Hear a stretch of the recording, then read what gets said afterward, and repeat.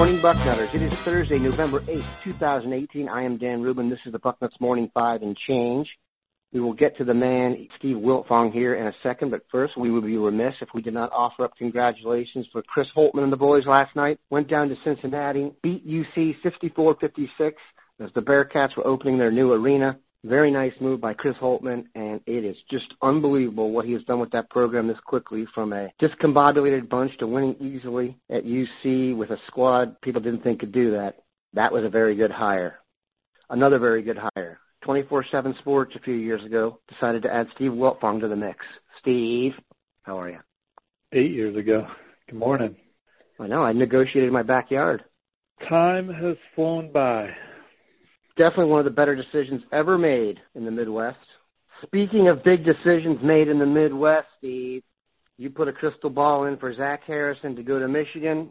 Explain your rationale for that move. I think that's where Zach wants to go right now.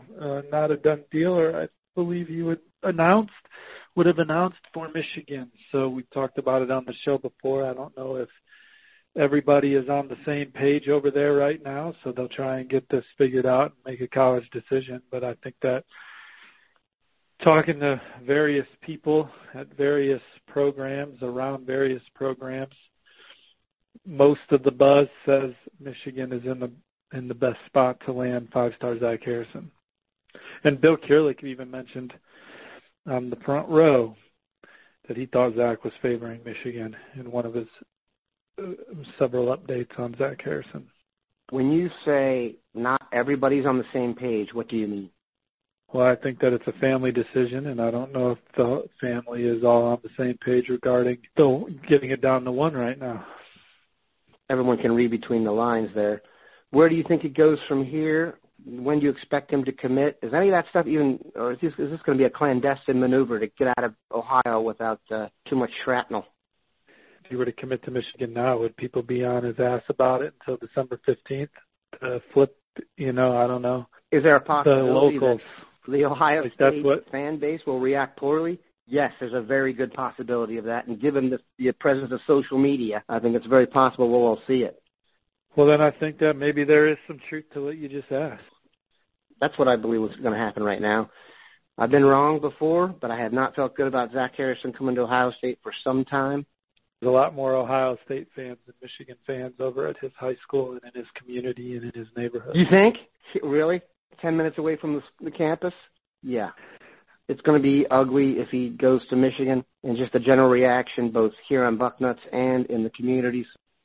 There was a time where Tyreke Smith was committed to Penn State, but I think that was a deal where people in his family wanted Penn State more than him, and as they worked through the process, it ended up falling in Ohio State's favor at the end. So, we'll see what happens with Zach here. As is customary, once he does commit and everyone's really able to release all of their information, I think we'll find out who really wanted him to go where and where he really wanted to go, etc. We'll find out who the decision maker is, maybe. Two other dudes I want to discuss to get your vibe on them. Tommy Eichenberg, the linebacker from Cleveland, committed to Boston College, and Jestin Jacobs, who was a local guy here from Northmont. They're still alive in the playoffs. Committed to Iowa. Also got an offer from Ohio State recently. What do you think of them as players? Do you feel like they are Ohio State caliber? Because the two schools they're committed to, don't recruit at Ohio State's level. And do you think they'll be Buckeyes in the end? Well, maybe those two schools don't recruit to Ohio State's level across the 85 scholarship board.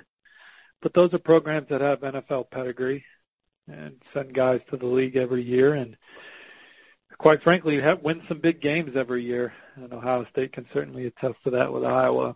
I think they're both Ohio State caliber players. Eichenberg's physical, and Jestin Jacobs is a kid that we recently bumped into our top 247.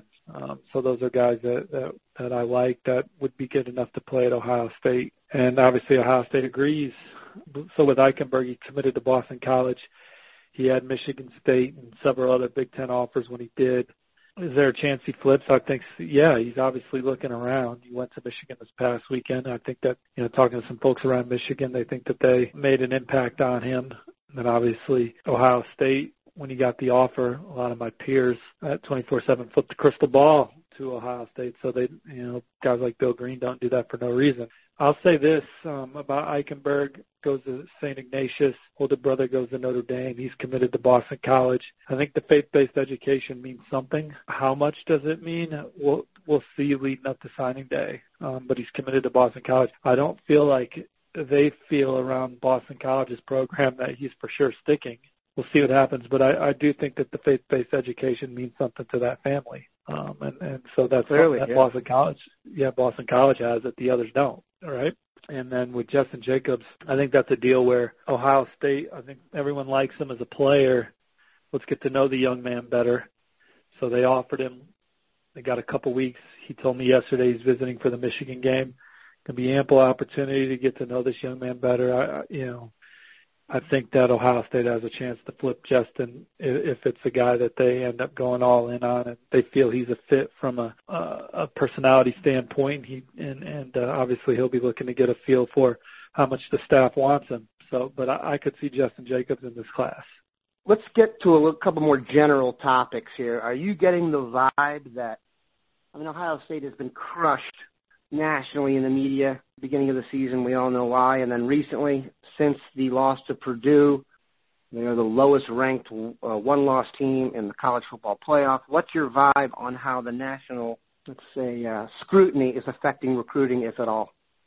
Obviously you got Jordan Battle visiting Alabama this weekend, and that's a visit to pay attention to. Talking to Bill Green, who's closer to it than me, I think that you got some guys that the media has created some doubt, not that they're to blame. They're just talking about what people are talking about, like is Coach Meyer going to be back next year? He told Dave Biddles he would be. He didn't stand on the podium and say it with a bunch of enthusiasm, so people still doubt the response, I guess. If there's some doubt that Coach Meyer is going to be around next year, some guys like maybe Jordan Battle are a little nervous about that. Jordan Battle or his family haven't said that to me, so I don't know, but he's taking another visit to a very high-profile program while he's committed to Ohio State. Not many guys in the class are doing that. And Ohio State's class is full of guys that other programs would love to have. Ohio State, they just don't have a lot of momentum right now because they're not playing that well. They're not playing that well on defense. So they can change the narrative over these next couple of weeks. They got plenty of opportunities. I try not to overreact on a week-to-week basis, but I do think that prospects do, and certainly when people are writing about the season, each chapter is each game week, and sometimes the chapters aren't reading as well, if that makes sense. Because Ohio State, they don't look like a contender right now, even though they've only lost one game and they're in the top 10. But that doesn't mean they're not a contender. They just don't look like one right now. They have the talent in the locker room to hit their stride. They haven't shown over the last few weeks that this is a championship football team right now. Let me lay out a hypothetical here to finish up. This is something I think is kind of interesting. This would mean Ohio State hits the fork in the road this weekend at Michigan State and gets the job done, finds itself a little bit, then beats Maryland and Michigan, and then wins in the Big Ten championship game. I guess it looks like Northwestern. Let's say Notre Dame, Clemson, and Ohio State win out. Notre Dame would finish undefeated. Clemson would finish undefeated. Ohio State will be a one-loss Big Ten champ. Well, let's say then that Georgia beats Alabama in the SEC title game. So you would have one-loss Bama and one-loss Georgia, with Georgia having the head-to-head and Georgia being the SEC champ. Who would be the 4 playoff teams? Oh, geez. Oh, man. It would be hard to keep a one-loss Alabama team out of the playoffs. It would be hard to keep a one-loss Alabama team with the one loss to Georgia out, even if they didn't win a championship. I would be, unless Georgia just undressed them, which, let's be honest here, it's a reach to say Georgia's going to beat Alabama anyway, let alone undress them. Alabama's going to get in over Ohio State, I think. In that case? Even if I think so, just because they're the most talented team. They're the best. I don't know. I guess we'll see how it goes over November. But based on everything we've all seen right now, Alabama can lose a game and still get in, I think. I think if you're Ohio State, you're an Alabama fan, and you want Alabama to win out. Obviously, you want Notre Dame to lose, but even if they don't, you got Alabama, Clemson, and Notre Dame in if they go undefeated. They're in. Ohio State would then beat Michigan, which would be a huge late-season win for the committee. Georgia loses, so that eliminates them. And then you have Oklahoma hanging around with one loss. But I think that an Ohio State win over Michigan and winning the Big Ten could jump them over Oklahoma. So that would get the Big Ten team in as the fourth team. That's the best. Yeah, it's definitely a sexier question to get Alabama involved in it with losing. But more realistically, if you look at the scenarios going down the stretch, I think the Notre Dame spot and the Michigan spot, obviously, head-to-head, those are the two spots they have to look at. I don't see a scenario where Clemson and Bama don't get in there. I've watched Notre Dame play the last few weeks. I've been somewhat impressed. I see Ian Book is going to be out for a few games now, so that may be Ohio State's opening. Well, if he's out for Syracuse, that really stings. I mean, obviously you don't want to play Florida State without Ian Book, but Florida State, they're 4-5.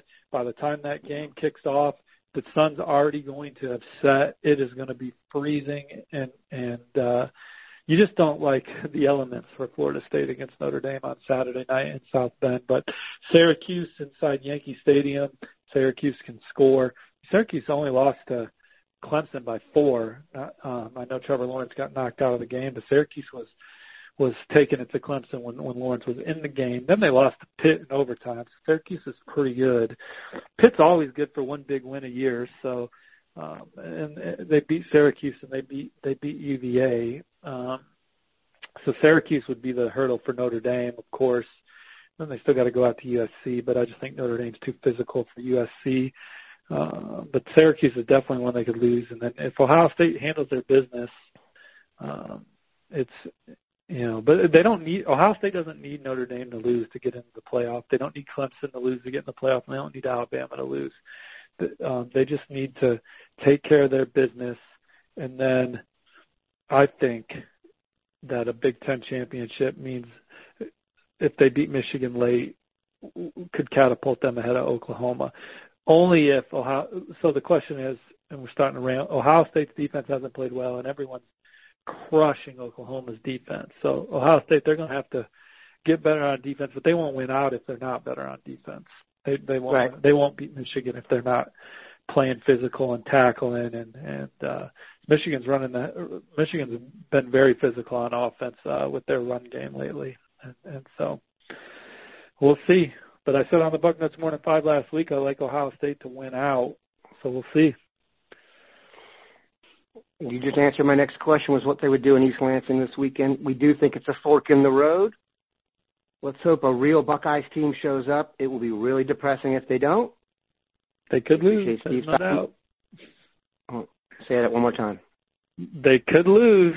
They could lose. I don't think they will, but they could. There's no question they could. We've seen this team play, but there's no question they can win. Let's stay positive, Bucknutters. Have a good one. Take care, guys.